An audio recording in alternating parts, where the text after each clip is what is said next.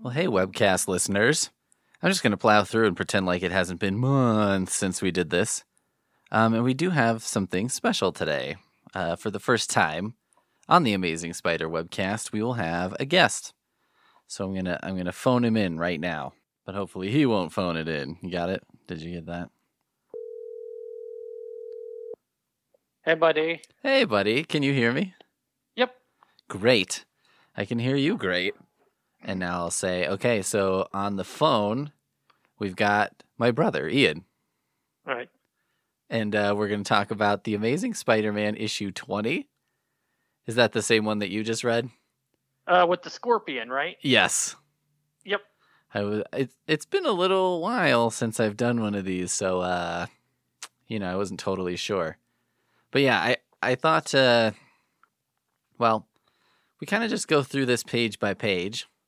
Mm-hmm. So you can either start with the cover. I didn't have a whole lot to say about the cover, but I have a couple of things to say. Yeah. So go for it. All right. Right now? Or Yeah. Oh, okay. We're on the air here. Yes. I think, one of the things, I think the first thing that jumps out to me is that this was 12 cents. Yeah. And also, apparently, this is a much newer comic than I thought, because according to the version that I have, it's trademarked and copyrighted 2006. Yeah, this is a digital version. Marvel in 2006 took a bunch of their old-ass comics and put them on a CD-ROM. And so I bought those. They're all PDFs. They're all, like, protected PDFs, so you can't print them. But they did Spider-Man, Captain America, Avengers, Iron Man, Ghost Rider, X-Men, bunch of their old shit, and they're just like, we'll just throw this on a CD-ROM, because what could happen? And then, not that long later, it's like, oh, the internet, this is not good. Like, they kind of figured that, digital comics would never go anywhere, and so they're like, we'll just throw in everything. And basically, how much do you think that CD-ROM cost?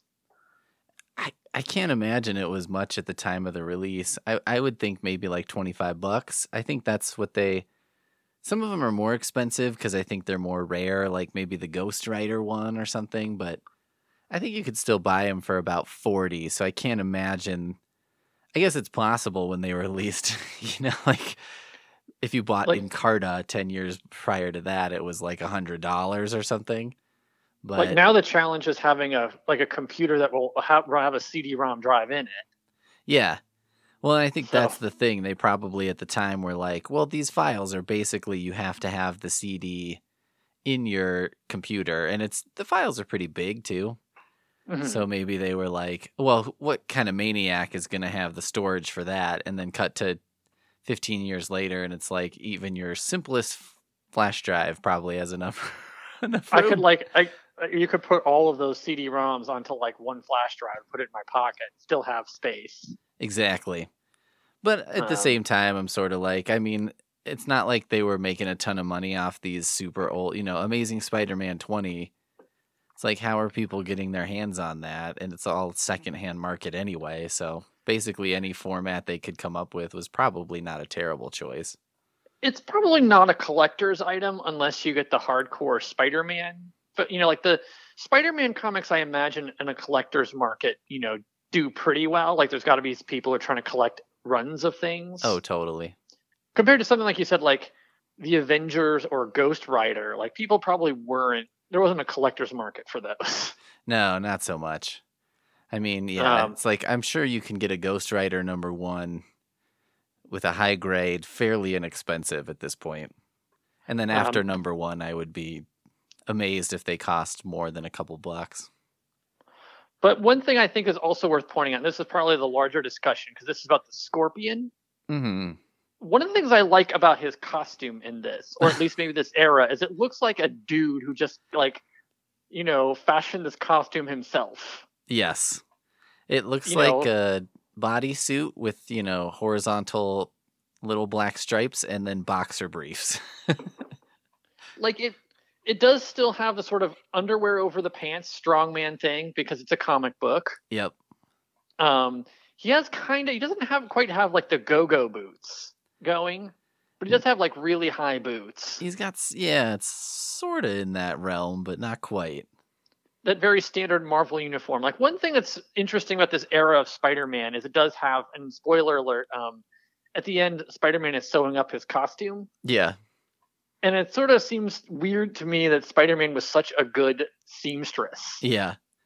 Like that's probably his amazing skill. It does make me wonder if there was a mandate, an internal mandate at the time, because they're like, I mean, the Spider-Man costume's pretty awesome. Like, we did a great job on this. Right. So we don't want to, let's not go crazy on the villains, because they kind of have shitty costumes for the most part. So it makes me wonder if they were like, look, you can't outshine the star here. Like, I think it's just, the villain of the week is always someone who's going to be like, we're going to be in one issue, so like we don't have to make the costume that good. That's just a kind good of toss point. it away. Yeah, if you have to do a new villain like every week, you're like, let's not. Steve Ditko's like, it's awfully easy for me to color in a all green. I don't know if green he did the colors. Stripes. He's like, Steve Ditko apparently was paid by the color. Well, if he's got to spend. If he's got to color in all this shit, he's probably like, listen. See, illustrated by Steve Ditko. It doesn't have a separate colorist, so I'm going to assume it was him. And so he's like, hey, you could do me a favor and make this guy one color. It also comes up in the letters section at the end, like how many books Steve Ditko was illustrating like in a month. And so he's probably like, look, I got to color in a bunch of things, so I don't really want too many colors in my villains. Yeah. Then meanwhile, like Stan Lee does this little cover box, or on the first page, it's like, this is going to be an amazing, what does it say? He's definitely a candidate for the Supervillains Hall of Fame, and Steve Ditko is like making the jack off motion, like, oh, sure. Like Steve, Stan Lee's job was to hype everything up like it was the most amazing thing ever. Yeah. This one's going to stick for sure. This one's going to stick for sure. And like then Steve Ditko, you think that Stan Lee or someone at the Marvel, like Stan Lee would be writing it and imagining like the Scorpion looking amazing, and then he looks just kind of like, a pretty decent Halloween costume. And he's kind of pissed about it. He's like, you could have tried a little harder. He's like, Steve, baby. But then Steve's like, you think this is lazy? Wait till we get to the tarantula. Like, I have a hard time imagining what the more contemporary Scorpion costume looks like, but I don't know if there's more colors in it, really. It's usually not super colorful. I think the thing with the modern ones is they try and give him some kind of better headgear. Like, what he's wearing now basically just looks like a balaclava or something, with kind of a pig nose. Yeah, like, and they tried to have, like, they gave him some teeth, it looks like. Yeah. Well, I feel like they had to give him a mouth and eyes. So they're like, he has to be able to express. Like, we're fucking annoyed that Spider-Man really can't express that much. But the nose is a weird touch. Because I'm like, well, it's not like a Scorpion has a signature nose. Yeah, like a Scorpion. I mean, part of it is I think they could cheat a lot with the Scorpion face. Because, like, Scorpions, like, if you ask somebody what a Scorpion's mouth looks like, you're like, well, it's kind of like is it like an ant? Yeah. I don't look I've never looked straight in because it's terrifying. Right. Like usually you don't see a scorpion from the angle of like its mouth. Yeah. But overall, like, I think this is this feels like, looking at some of the covers from the era, it feels very atypical in a way. Yeah. Weird New York City geography of where that sort of bends out into the ocean, but maybe that works. Yeah. Yeah, I think that, the backgrounds and stuff, you can see that, like, back in the day, they put a lot of work into that shit. So Steve Ditko was spending all of his time drawing cityscapes, and that's why he didn't have time to give the Scorpion too many colors. Exactly. It's like, we could take it easy. Well, he's like, I have to draw, like, 5 piers here, in a sense of, like, an industrial and a commercial center of New York.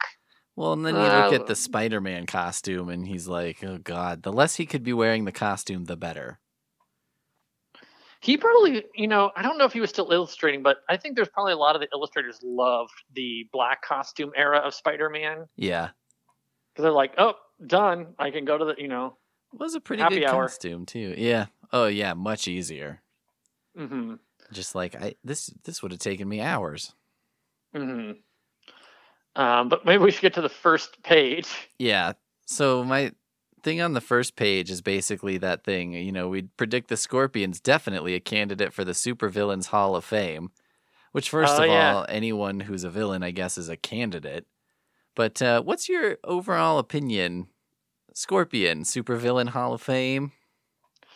Scorpion to me seems like almost a very typical Spider-Man villain. Yeah.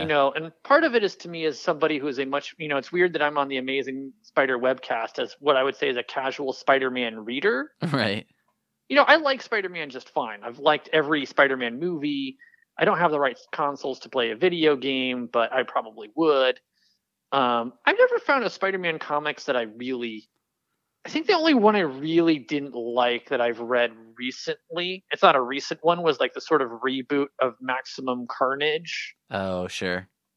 But I think that was like, to me as an enterprise, that was probably not, that was going to be doomed from the start in a certain way. Yeah. But I think of Scorpion as one thing I would say about Spider-Man as maybe a critique is that his Spider-Man is way more interesting than most of the villains he encounters. Yeah, sure. Like, I think that if something suffers in Spider-Man is that a kind of lack of a really good, I think the villains that work best are the ones where Peter Parker has a relationship to the villain, and the ones that don't really work for me are like the sort of random dude. Oh yeah, I mean, I've always said Spider-Man's best villain is J. Jonah Jameson. And that's really the thing, is that J. Jonah Jameson is really the villain of the story, and to a large degree he just sort of creates the Scorpion as a weapon. Yeah. And then the problem of like giving an intelligent sentient weapon is like, well, maybe it won't do what you want it to do. Yeah exactly. Oh, this is a perfect example of a couple tropes, which is we'll get to, but the scientist who's like, what have I done? And then the sort of person who's come up with a plan and then is like, who would have ever thought that this plan could go any way other than how I'd hoped? It's like like the scientist and J. Jonah Jameson did not think about like, well, what happened after? Right. He beats up Spider-Man. Like, it's like, well, what happens then? Yeah, what are we going to stuff him in a trash compactor? Like, it's like we shake hands and he goes on his way and he's now a Scorpion Man. We'll get to this later, but I think there might have been a way for J. Jonah Jameson to at least try to arrange a deal to maybe mitigate some of this damage. Sure. But we'll get there when we get to the contract part. But yeah, that's, I think, my favorite part of the whole thing. Yes. I like that the first page is that splash action panel, right? Mm-hmm. Where he's like smashing like a chimney with his tail. So you get the idea that he's super strong. Right. And Spider-Man's having kind of a hard time. And the bricks are flying at the reader, kind of. Mm-hmm. Yeah, it's a cool action shot. And it's sort of like, that's the thing where I'm like, I'm opening this comic and I'm like, all right, we're gonna have some fighting. And then smash cut to Peter coming home from work. Yeah, okay. So if we go to the next page, I have a double page spread. I do too. Now, you haven't read a lot of comics from this era. How much fucking text is in these books? It's like a lot, Yeah. I mean, these take like a half hour to read. That's... There's 9 panels on each page, and they're, maybe 20 to 30% text. I think about how many... I mean, part of it is that I think a lot more modern or contemporary comics don't have as many panels. Yeah. So like you can have a little bit more word economy because you can kind of let the picture tell more of the story. Sure. Of what's going on. Like, Peter's leaving work and there's a sort of skulking dude behind him. Like, you could probably have told this like in one panel, right? Maybe 2. Yes. In a more contemporary comic, but this is like a 3-panel thing. So Peter Parker's leaving work.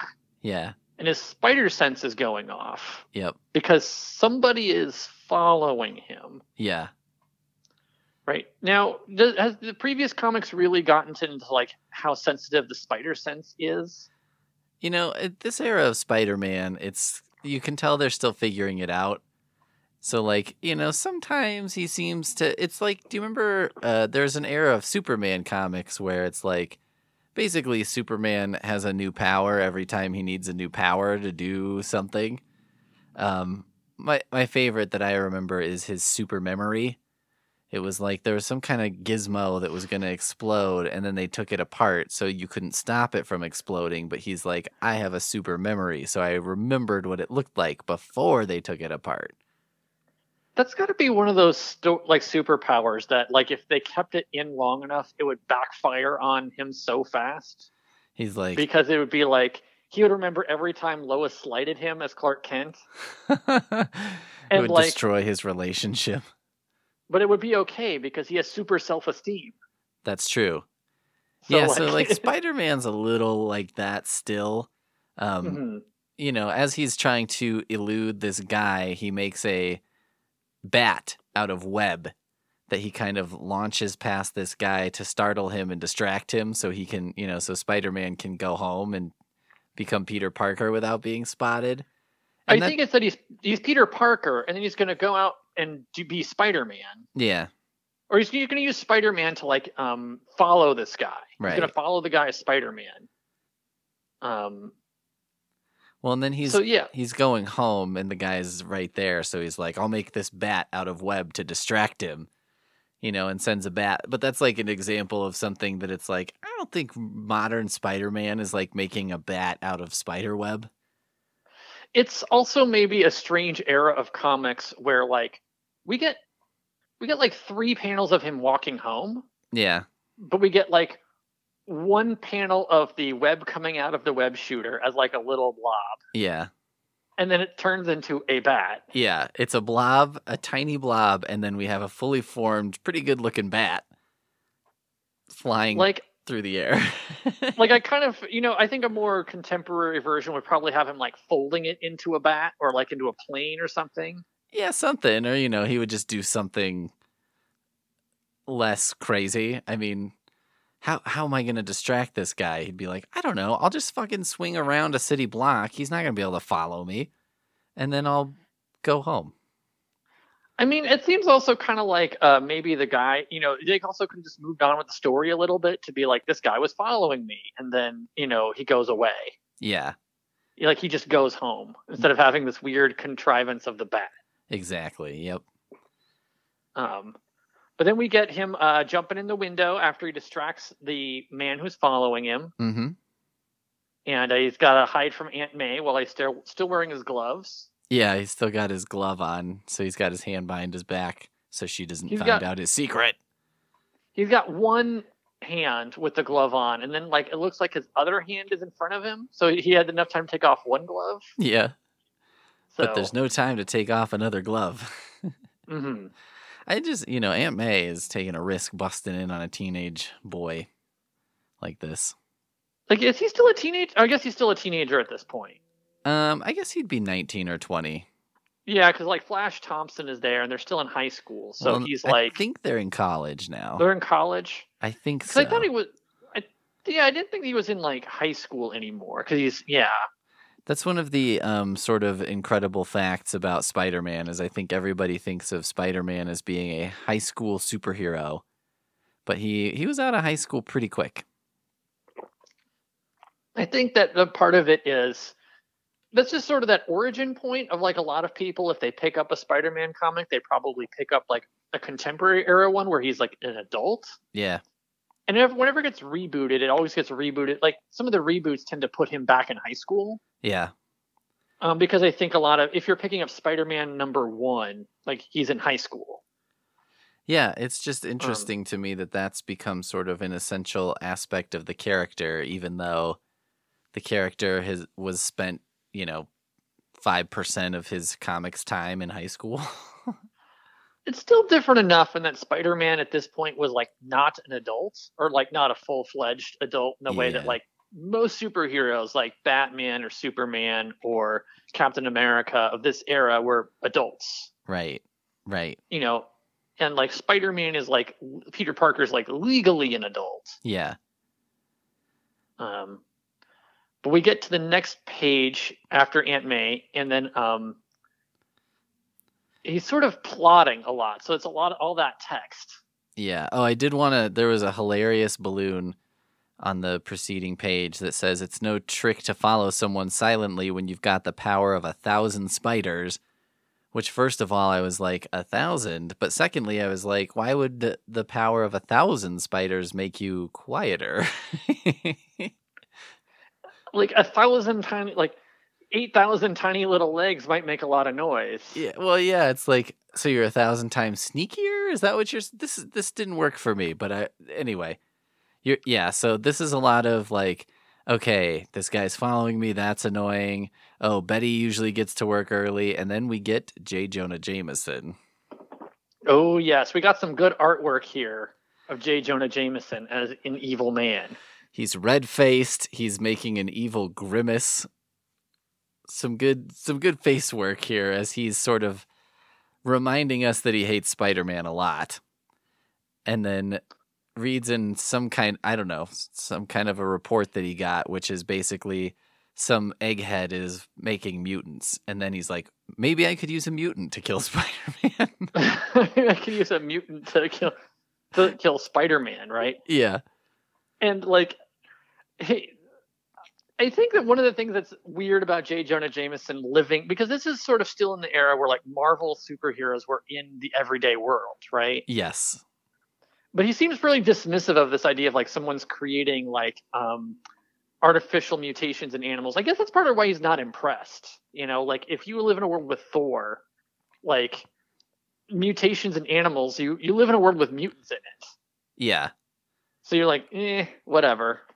Yeah, I mean, it's one of the sort of weird things about the Marvel universe, I guess, which is like, if you did live in a universe where it's possible you could see, you saw Galactus come and all this crazy shit, and then, I don't know, something like a Jubilee mutant, you're sort of like, ooh, and then, but then I think I'd be like, You could probably brush by that and be like, huh, neat. But like, he's mad about like this person trying to get the story in the paper. Yes, right. He's like, who cares about this stupid science crap? And then he's like, wait a minute, maybe I care about this science crap. Also, that the editors are showing him the proofs of like a story that's about to go in the paper. It seems like that's kind of the job, right? I don't know that much about he's a publisher or the editor in chief. Like, I don't know exactly what his job is. He's the boss. The publisher. I think. So it seems kind of like it would be good to have the proofs maybe don't come across the desk, but like, seems kind of like if you're the publisher, maybe you would take a look, like just to see like what it is. I guess. I think this is part of the J. Jonah Jameson charm, which he's like, oh, who cares about that science crap? And then he's like, oh, wait a minute, that could be useful to me personally. Give me that back. I also think J. Jonah Jameson is the type of person who demands every proof cross his desk and then like is mad that every proof crosses his desk. Yeah. And then, he's bored by half the stuff. And then he's like, where did we get these writers? Let's get rid of these guys. And it sort of seems like one of J. Jonah Jameson's characters. I often wonder if J. Jonah Jameson is like a villain, And I think what he is he's just a really bad boss at times. He's just kind of a jerk. He has occasional glimmers of like, being nice to Peter Parker in more contemporary versions. Yeah. Oh, definitely. And I think he kind of does, in later things, he does like care about his son. Like he cares about people. But I think he's like just a really kind of bad boss. And that's really what makes him work as a sort of antagonist is like he's got a lot of power and he's bad. He's kind of a jerk. Yeah, I mean, and I think I would think this is relatable because I feel like when you're a teen and you have a job and you just hate your fucking boss, even though later you look back and you're like, that old man was probably 22 years old and didn't know what the fuck he was doing either. But so to have a boss that you think is shitty and doesn't know what the hell he's doing, you're like, I can relate to that. And it's interesting for him as like a newspaper man, right? Part of where it seems, the thing with him is that he believes Spider-Man to be a menace, right? Uh, And he doesn't really want to look at the possibility that maybe, Spider-Man is not such a menace. Like he is in this era, like he is not an objective. He's not a journalist, but he's not like an objective observer of Spider-Man. He knows what he wants to print. oh, yeah. Well, maybe it's a prescient look at the present, which is like, maybe people have been doing this all along. Right. That he was just going to ignore all the evidence. And if there was all the stories were saying Spider-Man was a pretty decent person, he's like, well, I'll just make a story. I'll make up my own news. Right. Well, if there's no actual story that proves this, I will make one. I will create one. And that's what he's going to do with this artificial mutation. Yes. Okay, so then we have Mac Gargan, green suit, purple. What do you call that kind of hat? It's not like a fedora, but like a straw hat. Like a trilby or something. I mean, I think it's supposed to indicate that like he's an older man, right? Because this is like, none of the younger men are wearing hats, but like J. Jonah Jameson, like when they leave later on, like he puts on a hat. Yeah. Kind of like a symbol of like slightly older man, detective, in a way. Sure. And kind of like scummy. Yeah, scumbag is what comes to my mind because he's basically like, whatever you say, boss, whatever, I don't care. Like he's a snoop, he's like trying to, he's following Peter Parker around for money. Yes. So then the Jonah Jameson and Mac Gargan, Jameson's like, I got a great idea. Gargan's like, cool, as long as you pay me. And they go to the mutant science guy's lab, which that's where they sort of run off to. The sort of quick bits in here. I like that originally J. Jonah Jameson was paying Mac Gargan to figure out how Peter Parker was getting all those good pictures. Right. Which I kind of gathered that J. Jonah Jameson was not paying Peter Parker a whole lot. No. But this also fits in the idea of like J. Jonah Jameson is kind of like just an asshole bad boss. Yeah. Because he was going to like spend a whole lot of money to not pay Peter Parker instead of just paying Peter Parker. Right. He's going to spend, whatever, a couple $1,000 to figure out his secret in hopes that he can replicate it perhaps slightly cheaper than however it was happening. Well, so they get to this. This is my favorite, perhaps, panel in the whole comic. Because they get to this lab and this scientist explains how he's basically made a fish that could breathe in the air. So it's like sitting on a branch, and a rat that can breathe underwater. So it's just kind of in a tank. And you're just like, what the fuck is he doing? Like, what is happening? He's done something here genetically that's like impressive. For no really good purpose. Yeah, impressive and worthless. Totally worthless. In this particular case, also completely harmless, except maybe to the fish or to the rat. Well, and it's kind of like innocuous and horrifying because you see this rat in a tank, you see a fish on the land, and it's just like cats and dogs sleeping together, personified here. I mean, I just imagine I don't know who his boss is. Or, he's a research scientist, so maybe he's at a university. Just whoever's in charge of this coming into his lab and being like, okay. Like people can just show up to his lab. So I think he's like I wonder if he's like a person who just maybe is doing this in his apartment. Maybe. Well, and then, like, yeah. Because if you're doing this at a university, you have to go through like a whole bunch of institutional review boards. Right. And so there's a bunch of people who are going to be like, if he's like, I want to make a fish that breathes outside and a rat that breathes, that breathes water.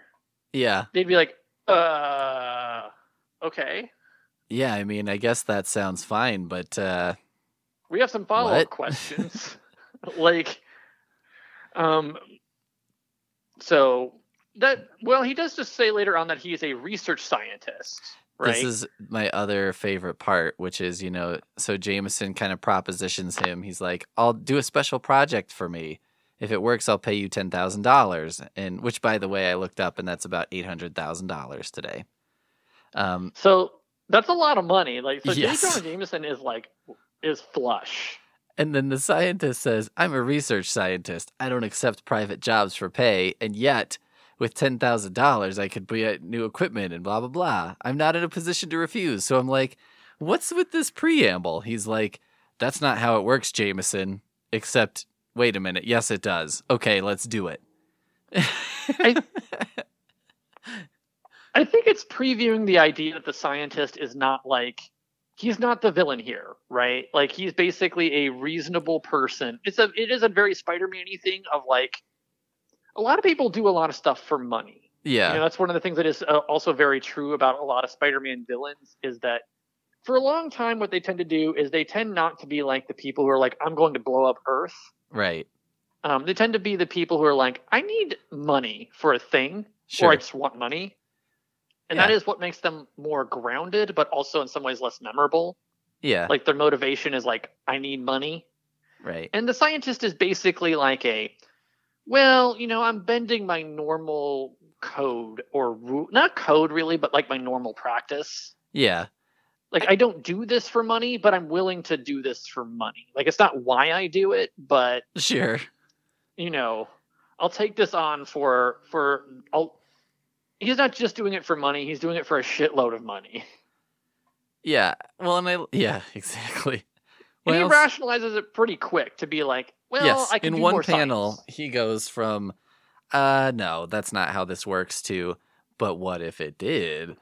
And then what also is funny about it to me is so he's like, all right, I'll do it. Before he hears what the project is. Then it's like, make a literal monster. And he's not, there's no point then when he's like, I don't know. He's just like, I can't guarantee the results.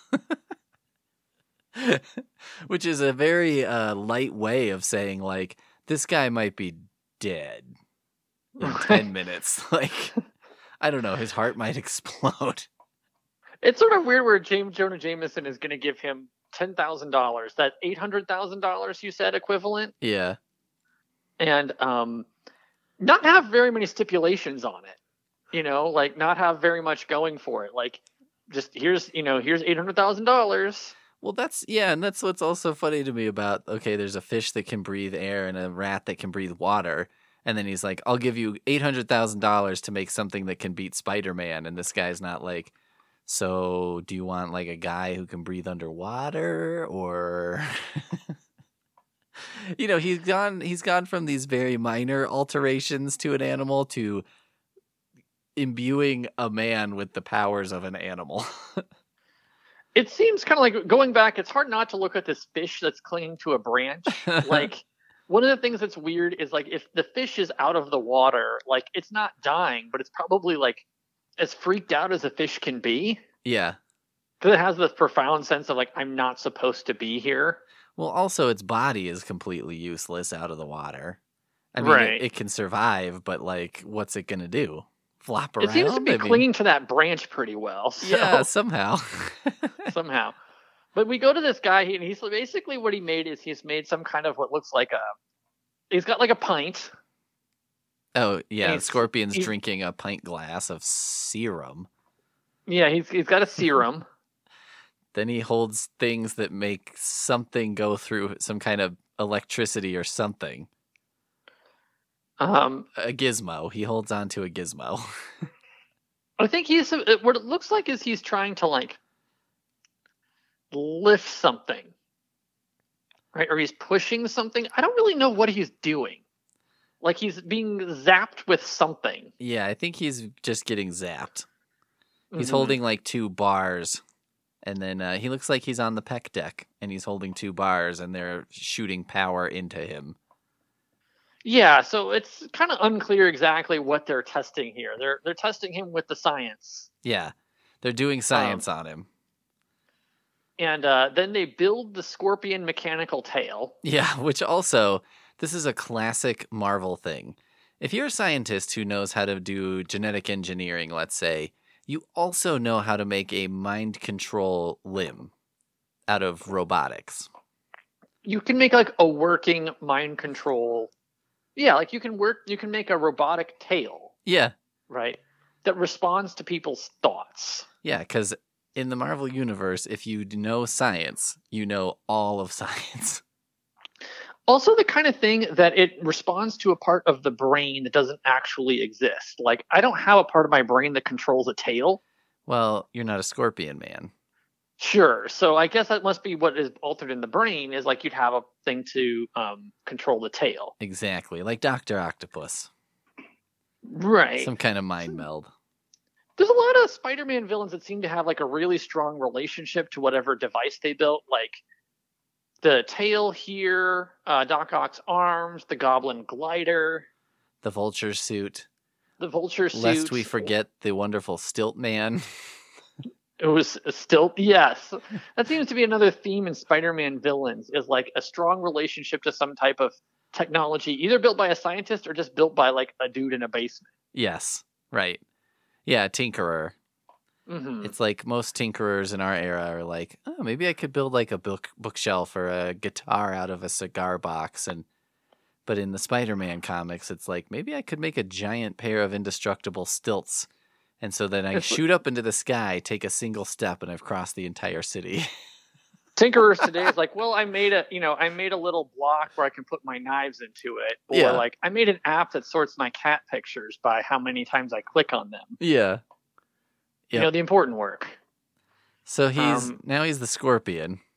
He can crush a block. He fucks up some shit with his tail.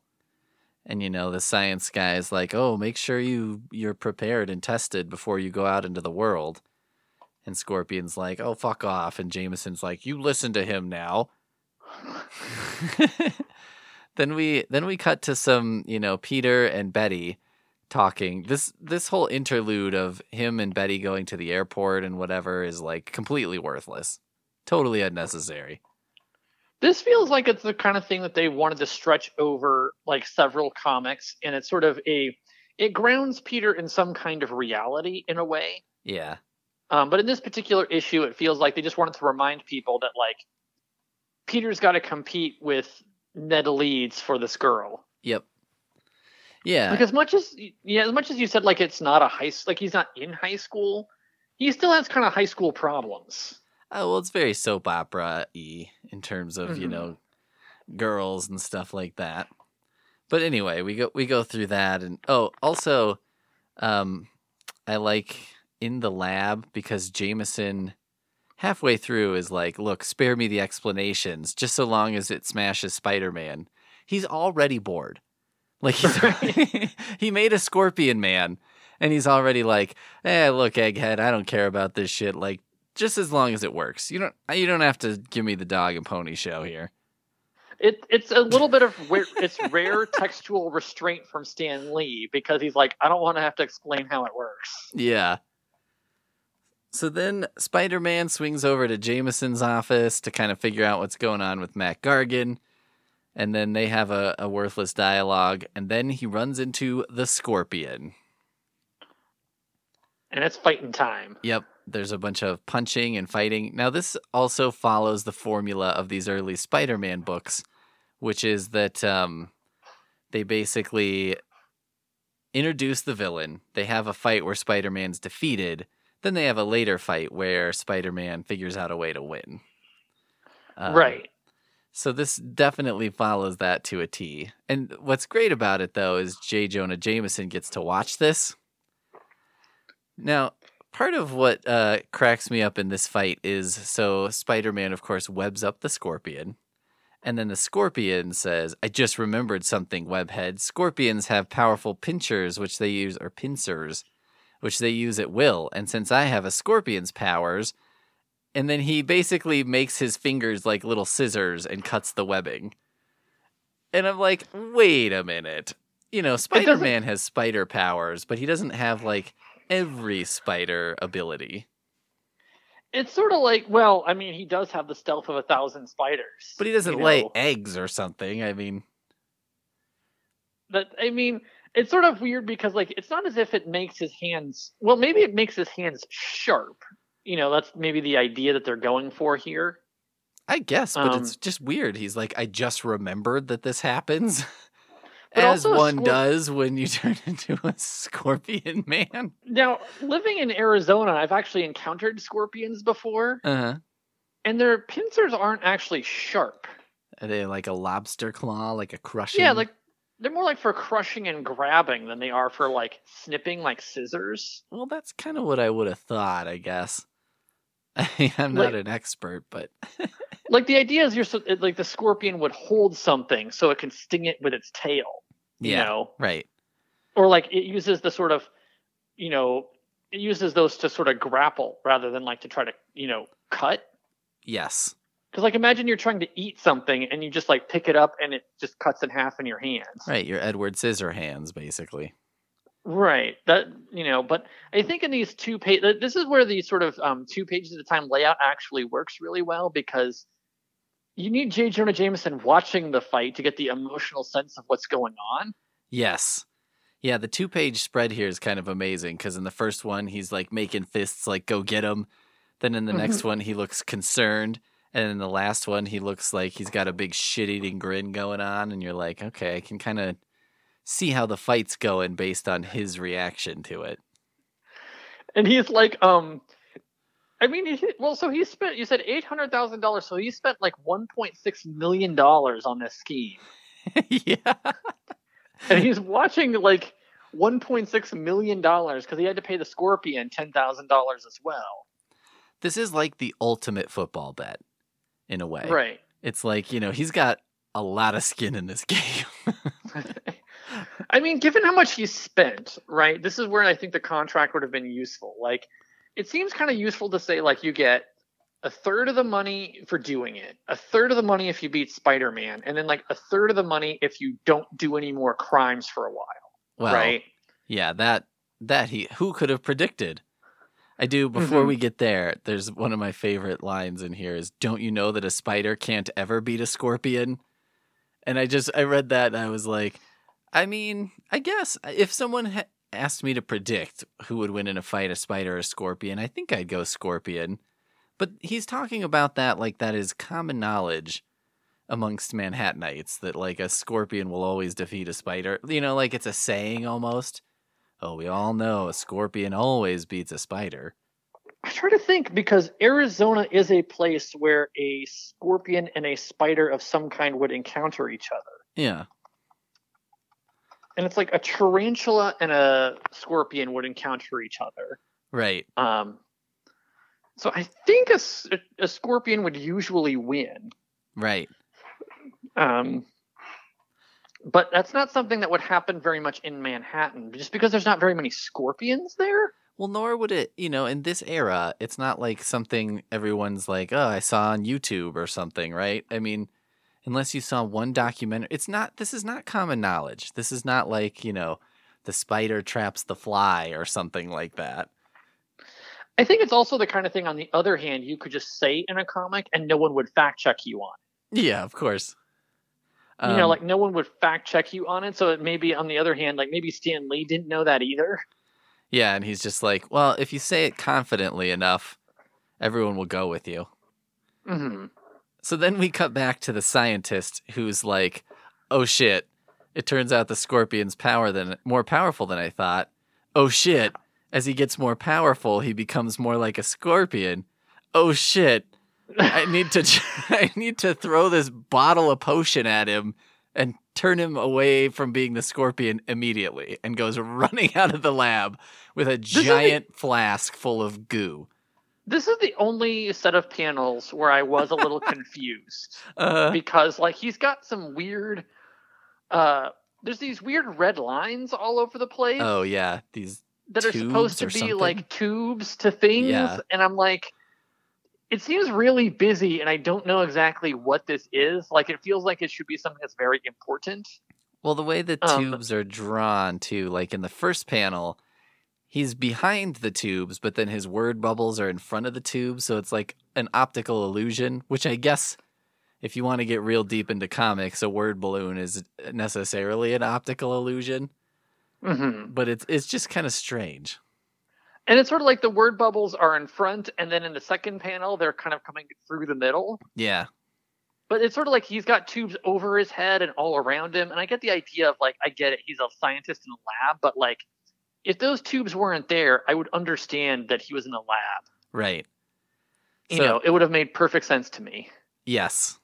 But it's a great scene. It reminds me of that Simpsons when the guy is like on the illegal offshore bank and then he's like, "Oh crap. I shouldn't have said that, this. Oh crap. I definitely shouldn't have said this." And oh crap. I definitely shouldn't have said, like, there's a whole bunch of series where basically like the scientist realizes that like this whole thing is going to unwind. Yes. This is also why institutional review boards are important, because like a fish. No, you can't make a scorpion man. Like, how can you tell if a fish has gone crazy? You just really can't. That's true. Yeah, like how do you know if a fish is insane? Right. Like, you can't really drive a fish insane. But like that's part of why you have to go through a little more scrutiny for a human. Yeah. This makes me really badly want to like somehow get to an institutional review board and then put a project proposal like make Scorpion Man. I mean, one of a sort of person I've encountered, right? And it's not going to really reveal too much of what their research found, so I'm not going to worry about it too much. But he had to put into the institutional review board because he was testing something related to how pacemakers functioned. Uh-huh. And so what he was going to do is he was going to basically, part of what they had to do is they put people on the Vomit Comet, that plane that like simulates zero gravity. Uh-huh. And he was going to basically have to go through the institutional review board because they were going to strap people upright in the Vomit Comet mm-hmm. to see how their blood pressure worked. Uh-huh. And so basically they had to list all of the potential risks of what could happen. Well, see, it would have been nice if this guy had just done that step on his own. What are the potential risks of making a Scorpion Man? That is something that in my institutional review board training is true, that if you're a private company, you don't have to do any of that. Yeah, so maybe he's like, oh no. So anyway, he does his craps and then goes running out. Spider-Man gets thoroughly housed by Scorpion. Thrown through a water tank. Yes. And then Scorpion... Empty water tank. Yeah, and then Scorpion's like, all right, that was awesome. Now I'm going to go rob an armored car. And this is when J. Jonah Jameson literally says, oh no, I never expected that. Oh, who could have predicted that this could go wrong in some way? It does seem like there's be a bit of insurance to be like, I need you to go disappear. Like you beat up Spider-Man and then you like run away for a while. Yeah. Like, and then Scorpion time is over. Right. Or be like, you got to leave New York. Yeah. Go to Philadelphia. Right. Like go cool your heels for a little bit. And then I'll send you the rest of the money. So that way he's got like some incentive to be like, well, all I got to do is leave. Yeah. Right. Leave and sort of lay low for a little while, and then I'll, go do whatever it is I'm going to do. That would have been a much smarter. There's a lot of smarter contract options for J. Jonah Jameson if he still wanted to go through with this plan. But Scorpion is like robbing an armored car.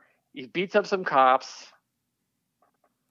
Exactly. Yep. And so then he makes off with some gems or something that some grandpas want. And then the scientist catches up and he's like, oh, thank heavens I found you. Here, take this serum so you don't, keep being the Scorpion. And the Scorpion's basically like, go fuck yourself, and starts climbing up a building. He's got a super, nice and probably expensive science flask. And he looks like he just put some aluminum foil on the top of it. Yes. Yeah, exactly. He's got like a huge Erlenmeyer flask. And so then the scientist, to his credit, starts climbing up the building to try and, get the Scorpion, I guess, to drink this stuff. I think he has to drink it. So he starts climbing after him. And so then he starts falling off the building, and in a Hail Mary play, just throws the bottle at him. I guess maybe if it smashes on him, that'll work too. But then he's definitely dead. The scientist falls off the building, and Spidey's like, I'm too late to help that poor fella who fell, but at least I can grab the Scorpion. And in the lower right corner of that panel where he's saying that, you see a little circle of people gathered around looking at the ground, where we can assume there's a dead scientist laying there. I mean, it's just a scientist who like climbed up a building, threw a bottle at a Scorpion Man climbing the building, which maybe the New Yorkers are probably used to some degree by now. I guess. And like, it's Tuesday. This is a thing that happens in the Marvel the Marvel comic book, New York. I just feel like, okay, I see a guy do that, fall off, hit the ground. When we're all standing around, how close? I mean, give him a little berth, right? You don't have to be right up next to the dead body. I mean, depending on the version, I'm not exactly sure what a dead body would look like, if it fell 30 feet, but there also might be some splatter. Yeah. Like maybe you don't want to stand in the splatter. Yes. So then Scorpion has basically gone crazy, and now he's gone full Scorpion. Mm-hmm. And then we get J. Jonah Jameson's oh craps, because he's like, the Scorpion robbed a jewelry store? The police are combing the city looking for him? This is all my fault. I'm the one to blame. If there wasn't for me, there would be no Scorpion. Which, in some cases when people say things like that, I'm like, you're being too hard on yourself. And in this case, I'm like, no, that's 100% true. Like, J. Jonah Jameson thinks Spider-Man is a menace, and so he sent Scorpion to beat up Spider-Man. Yeah. But J. Jonah Jameson is having his moment of realization where he created a menace that he wants to make Spider-Man look like a menace, right. But he actually created something that is a menace. Right. Possibly worse. Even trying to fabricate a story, he made the real thing come true. Well, and even if he hates Spider-Man and thinks that Spider-Man is doing wrong, he's like, oh, maybe the way to solve this was not by making something worse.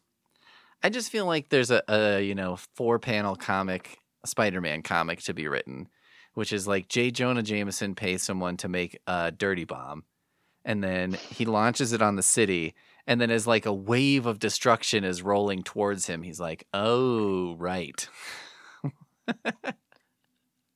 That if J. Jonah Jameson has kind of a character flaw, which is important for every villain, is that he doesn't think anything through. Yeah, he needs to do the comic book villain thing, which is, okay, you make the Scorpion, but then you tell the doctor, you slip him an extra $5,000 and be like, put a bomb in his brain. I mean, it does seem maybe like J. Jonah Jameson's like long-term planning is very focused on like putting out a newspaper every day. Yeah. And like he only has to think like at 24 hours at a time. That's in a true. way. And and so like long-term thinking is just not what he does. He doesn't really care about like what's happening, 3 or 4 days from now. He's got like, I got to put out this paper today. Yeah. Maybe that's true. Maybe that's like sort of how the comics work, where it's like a one shot and then we're done. So then basically it's like the comics have the same sort of feel to them, right? Where it's like, there's no tomorrow. So let's make a Scorpion Man. And if someone said, what are you going to do with the Scorpion Man tomorrow? He'd be like, oh, God. What if J. Jonah Jameson is basically every comics publisher? Like these are all shots at their boss. And they're just like, look, I'm doing whatever I can to desperately finish this in time. Right. But then they're like, no, you're unleashing a monster. Now we have all this like Clone Saga shit to deal with. We have all these continuity problems. It's like, look, maybe if you let me like plan this out a little bit more. Yeah. If I wasn't drawing 5 or 6 books at a time, I could have more than 2 colors. Exactly. So then the Scorpion and Spider-Man fight in the Daily Bugle office where Betty is, and she's wearing her Santa outfit, it looks like. She's got a red dress with white frillies around it. I think Steve Ditko, looking at his art, like he's a great artist. Mm-hmm. But I think one of the things he struggled with a little bit was trying to make interesting women's fashion that didn't look crazy. Well, I feel like go ahead. Yeah, no, that was it. Well, I think all of his fashions are, weird. I mean, like Flash Thompson's wearing like a turtleneck and purple pants. Peter Parker, I don't even know what he's dressed like. J. Jonah Jameson suits are crazy. I wonder if it's the era of clothing. Now, I'm going to go weird for a second here. In this third panel, where you see J. Jonah Jameson's back against the wall. Yes. Can you see his dick? It sure looks like it. I mean, the way his pants are drawn with very careful shading and like creases, and there's just like a blank spot in the middle, like a different color. It looks like his pants are tinted. It looks like, I don't know exactly what's happening here. Like the fly of his pants are missing. Yeah, because in the next panel there's like a fly, and so it kind of makes sense. It's almost like maybe that was a detail that got left out. And then you're like, oh my God. Steve Ditko was trying to avoid drawing attention to J. Jonah Jameson's dick. And then he wound up making it look like J. Jonah Jameson has a fear erection going on. Or maybe it did have the fly in there and it really looked like a dick. Like, and they were like, you can't draw this in here. This looks like the outline of his dick. Because it's there in the previous and following panel. His fly is drawn in. But in that one, it almost just looks like it was erased. The editor had to, like, there's like a little note, like there's a circle and a note with it just said, no. Yeah, just like, we do not draw dicks in Marvel Comics. If you take out the Scorpion's thought bubble, it becomes slashfic almost immediately. I just don't, let's see. What are you doing here? What do you want? Yeah. Yep, that's all you have to do. Yeah, what are you doing here? What do you want? Scorpion says, can't you guess? And J. Jonah Jameson has a massive fear boner. So, I mean, yeah, boing. And Spider-Man jumps in to interrupt this. Yeah. Yeah, so it's kind of like a tease. Oh, when are they going to get together without that menace Spider-Man interrupting them? Their passion. Spider-Man cockblocker. So then they fight again. And this time Spider-Man basically beats the shit out of him just because. This feels a lot like Spider-Man does. Like, Spider-Man seems to beat a villain by having a sort of science trick at times. Yeah. I think of like Venom with sound, or like, the radioactive man like knocks him into a bunch of coal so that way it's carbon and neutralizes it. Like, Spider-Man like outwits somebody. Yes. Well, yeah, he comes up with some kind of... Sandman is probably like a famous one for that, right? It's like, what's the enemy of sand? A vacuum or like a water or some shit. He thinks about it like you would think about like a Mega Man weapon, right? It's like, well, what counters this? Yeah. And then, so... But this time he just rips off the Scorpion's tail and then beats the shit out of him. I mean, I think part of what he does is a little more subtle, where it's sort of basically saying, like, I'm not going to try to, like, out-muscle you. I'm going to try to, like, use my agility. Sure. Right. Like, the spider can win because it's not stronger or tankier, it's more maneuverable. Right. So instead of, like, standing and taking punches, he's going to, like, dodge. Yes. And I guess he's not so outmatched that, like... there's a part where basically the Scorpion grabs Spider-Man, and Spider-Man twists around and punches him and whatever, so it doesn't work for him to grab Spider-Man by the wrist. It's sort of the opposite of Sin City when the guy, what's his name, Marv, handcuffs himself to that, agility guy. Because he's basically like, I know I can beat the shit out of this guy if I can catch him. So it's like, as long as they're tied together, he can win. But that's where Spider-Man is like, if I tie this guy down. Yeah. Right. And then basically try to dodge and be flexible instead of just, boxing him straight on. Yeah. He can win. But it does seem a little bit like it's like the Superman cartoon, that sort of WB DC Superman cartoon where Superman seems to just forget that he's super strong until he doesn't. Yeah, until he needs to be. Or the Superman Returns movie where it's like, well, he gets beat up by Kal Penn on an island full of kryptonite until he's like, wait a minute, fuck that. And he like throws it into space. What should I do? Oh, I'll just be super strong. Yeah. If only I was super strong and I couldn't get beat up by Kal Penn, an average man. So anyway, Spider-Man beats the shit out of him. Jameson has his private moment where he's like, my secret is safe for now, But what supreme irony! I was saved from a menace whom I myself helped to create, saved by the one he was created to destroy. And you're like, thanks for summing it up for everyone who wasn't paying attention. This is that is also the kind of thing in a more contemporary comic. They wouldn't fill in all those blanks and like expect the reader to just figure that out. Yeah, I mean, I feel like there's plenty of clues along the way. You know what I mean? Like, I think there's plenty of... They would have just shown him looking, like, thoughtful and regretful instead of saying, like, wow, I really fucked up. And how ironic, I was saved by the very person I was trying to destroy. And you're like, I think I got it. We could have cut before that.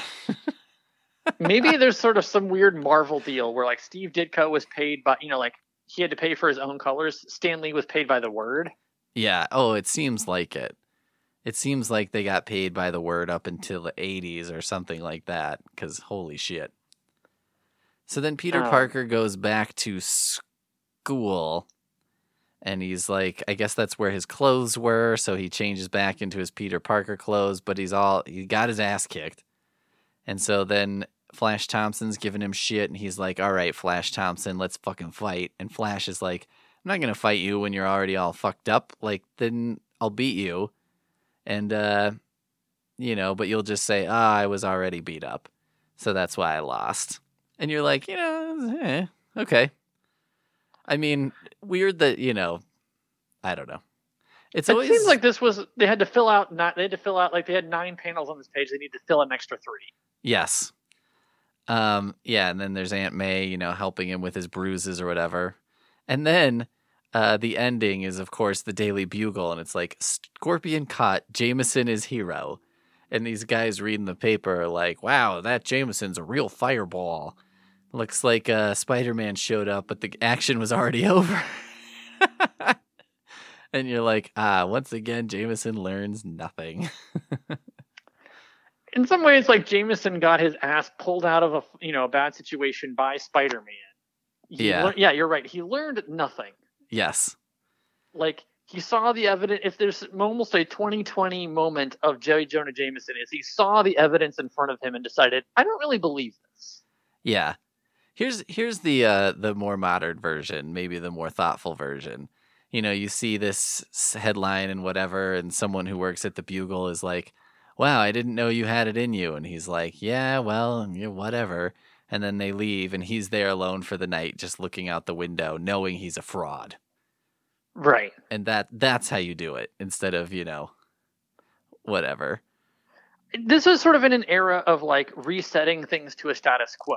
Yes. Right? Like, J. Jonah Jameson has to, like, not learn anything, so that way the next time J. Jonah Jameson shows up, like, he's still thinking Spider-Man's a menace. Exactly. And then, it ends with J. Jonah Jameson being like, I'll get that Spider-Man, and Spider-Man sewing up his costume, and then we're basically back to status quo. Oh, in this one, he is a high school student. Oh, is he? Yeah. But whom we know as a high school student who wishes he could ask someone else to perform the boring task of sewing up his torn costume. Oh, okay. I think he's pretty close to graduation. He's still in high school. Yeah. I think it was only the first few years, maybe, of comics. Okay, so then there was a letter here you wanted to get to. Oh, it was basically there was a fan, right? Because in the Spider's Web thing that they responded to, who was asking for a pen pal, but he was in Tanganyika, East Africa. Okay. And he was just a kid, like, who was reading Spider-Man comics and was looking for pen pals. And they were mostly like, and I like that Stan Lee decided to give him a nickname of Immy. Where is this? This is in Spider's Web, right? So it's in the letter section. It's the second letter. Okay. Oh, okay. Dear Stan and Steve, I am pleased with your latest issues of Spider-Man. By the way, why don't you keep a column for pen friends? If you do, please write my name and address and also my hobbies, which are collecting stamps, reading, and dancing. My age is 13. Please find me about 5 to 8 pen friends in America. And his name is I don't know how to say this name. I'm going to go with Imitaz. Yeah. Imtiaz Aladina. Aladina. P.O. box, and he's in East Africa. Stan says, Immy, old buddy, we don't usually list pen pals as names. If we did, we'd have room for almost nothing else. But when we get a request from someone as far away as Tanganyika, we've just got to print that letter. We're delighted that Spidey has readers in East Africa, and if he ever wants to go someplace for an exotic vacation, who knows? Oh, my God. I'm trying to figure out where Tanganyika actually is. I've never heard that before. Tanganyika still exists. Where is it? No, it doesn't. No, it doesn't. It's part of present-day Tanzania. Oh, okay. Okay. It existed from 1961 until 1964. Oh. Okay. It sort of joined up with some other places, and there's a lot of places it's got like a complicated history. Okay. Well, hopefully a little, what do they call him? Innie? Hopefully Innie survived. It doesn't look like there's Immy. a lot. Yeah, it doesn't look like there's the Wikipedia article is pretty short, but at least it doesn't have like a whole bunch of horrible atrocities. That's what I was expecting when you're like, and it was about 2 years it was around, and then I was like, oh God, and then who swept in and killed what? It looks kind of like they just kind of had became a republic of the Commonwealth, Tanganyika, Union of Zanzibar and Tanganyika, interim constitution, blah blah blah. Basically, like some countries joined together. Oh, okay. So I mean, it doesn't sound. I'm not gonna, I don't know a ton about it, but it doesn't sound like there's an obvious like atrocity involved here. So, thank goodness. Well, if Immy's out there and listening, shoot me an email. Let me know that you're still alive. Let me know if you got your demanded, what was it, like 5 to 8 pen pals? Yeah. That was where it took a turn for me, where I was like, oh, now this fucker's demanding a certain number of pen pals? I think if you're doing pen pals, right, you know that pen pals are going to like bail out on you. Yeah. So if you're trying to get pen pals, like you need like a certain number to sort of keep this hobby going. I guess. I like that Stan was basically like, that's not really what we do, but I'm just going to print your letter because it's kind of adorable. I think it's also like if you're in East Africa and you're getting a Marvel comic, you're like, that's from pretty far away. So, also at this time too, like where, sending the letter was probably not cheap either. Probably was like 7 months ago he sent it. Mm-hmm. And then it finally arrived, and then they finally opened it, and they were like, holy shit. Maybe also Stan was like, how the hell are Spider-Man comics getting to there? I don't understand. I mean, they probably send them through the mail, but I mean, that's also the thing is like if someone got the comic out in what is now Tanzania at this point in history, like that, it seems kind of like Stan Lee and the publishers could be like, yeah, we'll publish yours. Well, also, I guess, for me personally, 13 years old, that's a little young to be corresponding with a person who says they're 13. I'm like, you know what? I'm going to pass. Mm-hmm. Let's go ahead and pass on that. Even though it's a probably fairly safe situation, considering it's like, look, I'm not going to Tanzania anytime soon. Right. Sending letters to 13-year-olds is just not on the menu for me. I mean, I think this was also in a time where most of these comics were also like bought by people who were like, sort of 10 to like 15 or 16. Yeah, probably. So they were assuming like not a lot of adults were reading this. So yeah. Yeah, I like to imagine that letter appearing today, and they're like, oh, no. No. It's one of those that they're like, look, if we let you put in J. Jonah Jameson's dick, we're not going to publish this letter. Yeah, it's one or the other. You can have an outline of a dick, and this can be a kind of an adult thing, or we're going to publish a letter from a 13-year-old special boy. But not both. But it also goes to the Marvel Masterwork pinup, which was something. It looks like they just sort of have like the idea of you're going to tear out this page of the comic, which every collector probably hates. Oh yeah. Well, they did a lot of shit like that in these older comics. They'd have like a pinup poster, or they would have, stamps, shit like that in them. Which I think this was before, because something everyone needs to understand about old comics is like when these were coming out at the time, they were not. No one thought this was going to be worth money later. It would be like a bunch of old time magazines being worth a bunch of money. It's part of why the Scorpion had two colors, because like anytime you have a new color in a comic, they're like, it's going to cost money. Yeah. Well, they were pretty cheap to ship and make and all that stuff, so you could make some money off of them. But there was no like there wasn't like a huge market for super special comics at this point. Like looking at some of the sort of quality of the reprint that was put onto this CD-ROM, right? Which maybe Marvel didn't care about it very much. Yeah. But like there's some parts where it looks like a little smudgy, a little thing. Like I'm not complaining for, I wouldn't be complaining for like a CD-ROM full of these older comics. Yeah. But it's kind of clear that like if these were the versions that Marvel had with some weird colors in them. Right. It seems like they didn't really care that much about the highest quality printing. Right.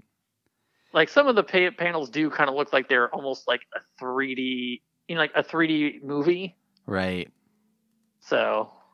Yeah, and I mean, there were like things that sort of said, "Oh, this is a collector's item" or whatever. But I mean, the comics bubble was so much later in history, and like, I think people hoped they would be worth money, but this was back in the day when it's like, I mean, are you even going to have your comics bagged and boarded? Like, probably not. You're probably buying them at the drugstore off the rack. This was back in the day where comics were basically like newspapers, on the idea that you would read the issue and you would basically like throw it out. Yeah, I mean, yeah, exactly. It was like a disposable entertainment. I mean, how much is a newspaper from the 1960s worth? Probably nothing. Well, it's like you would pick it up and you would toss the coin to the guy at the newspaper stand. And then you would read it, and then basically it was gone the next day. Yeah, a bum would use it to clean your windshield off on your car. Like that's the value of a newspaper. Well, I think. Oh, go ahead. I was like, yeah, I think we did it. I think we mastered. We got issue 20 out of there. So now we can move on to the fun of issue 21. Yeah. Do you have any final thoughts about the Scorpion or Amazing Spider-Man issue 20? Oh, maybe a question, because you've been reading through more of these. Like, where would you put the Scorpion in the pantheon of the villains that have been introduced so far? Well, let's see. I mean, we've got Dr. Octopus.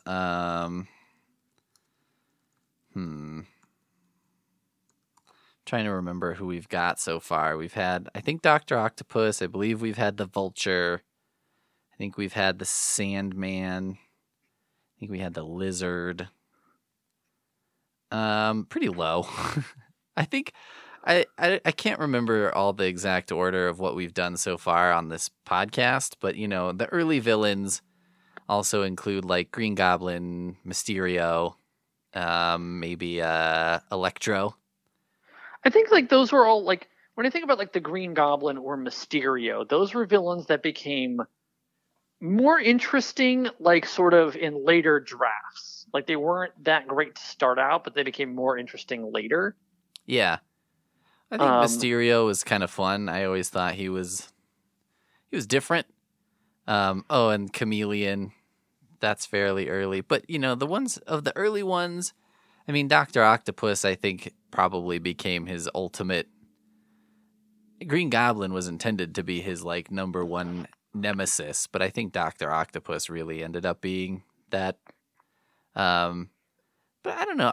I'm a fan of the Sandman. I know that not everybody's into that, but I have a love for some of the B-listers, like maybe Sandman or the Absorbing Man or whatever. But the Scorpion doesn't do a lot for me. I think his tail looks kind of penisy.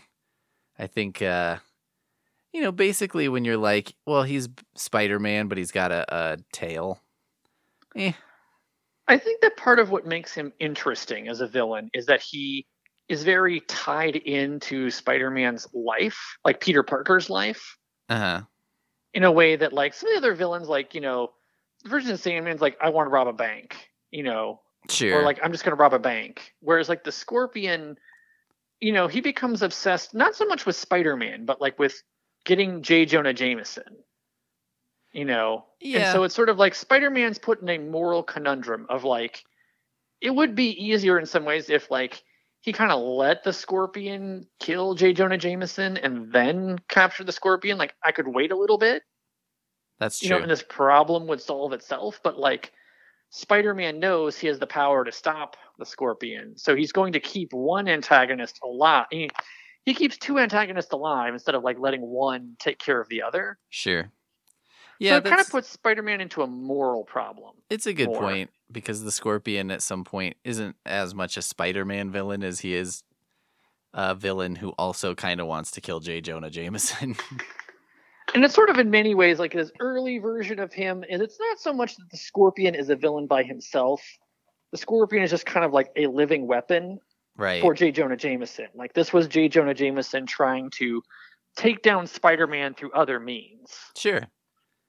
Yeah, I think he's more interesting in that way, but that doesn't come for a little while.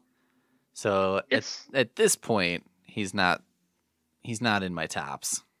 In a primitive way, though, this is an interesting way that it's sort of like villains teaming up or using each other, which I don't know has happened very much. Like that's going to become a Spider-Man mainstay. Sure. Villains having like relationships with each other, and this is like two villains or two antagonists that have a relationship. So I think that's actually a strength of this one. Yeah, I can agree with that. I see where you're coming from.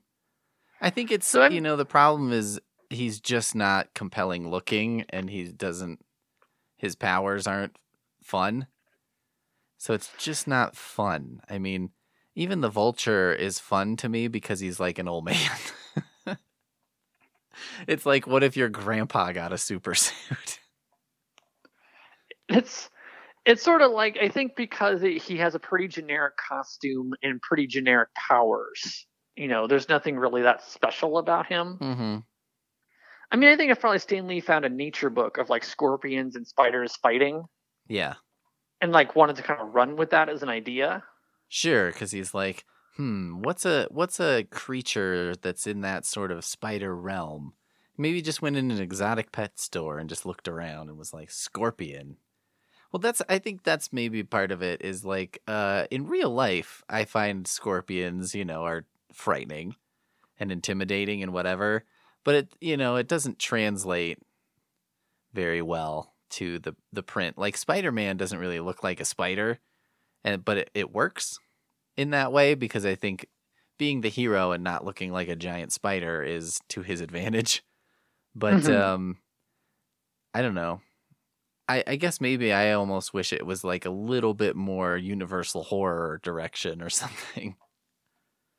I think this was in the era, like going back to the cover of where it's got that comics code thing where you couldn't really do that. Yeah. So they had to sort of steer around that. But like, that's where a contemporary era could go. Like Immortal Hulk, like leans into that sort of horror direction now. So like, it's time for, if you're going to reboot Spider-Man, maybe a good reboot would be like the horror version. Exactly. Yeah. Like, you know, little, just scarier. I think just having him be more frightening would be nice, but not a big thing for me. Yep. So yeah, he doesn't do a lot for me, but I don't hate him. I don't dislike him. In some ways he's forgettable, but I think he's good for making stories. Like he's good for a mix up, right? Yeah. Of like a different target. Sure. Yeah. Like a sort of different story, different, you can throw different characters in. Agreed. Totally agree. Mm-hmm. All right. Well, I think we've got it. We did it. Thank you for guesting on this episode of the Amazing Spider Webcast, I believe it's called. I think it is. And tune in next time, I guess. We'll be covering issue 21. I will be. Maybe guessed. I don't know. I guess we'll see. We'll see you fuckers in like 8 months. Whenever you get around to it. Exactly. All right. We'll see you next time. See you next time.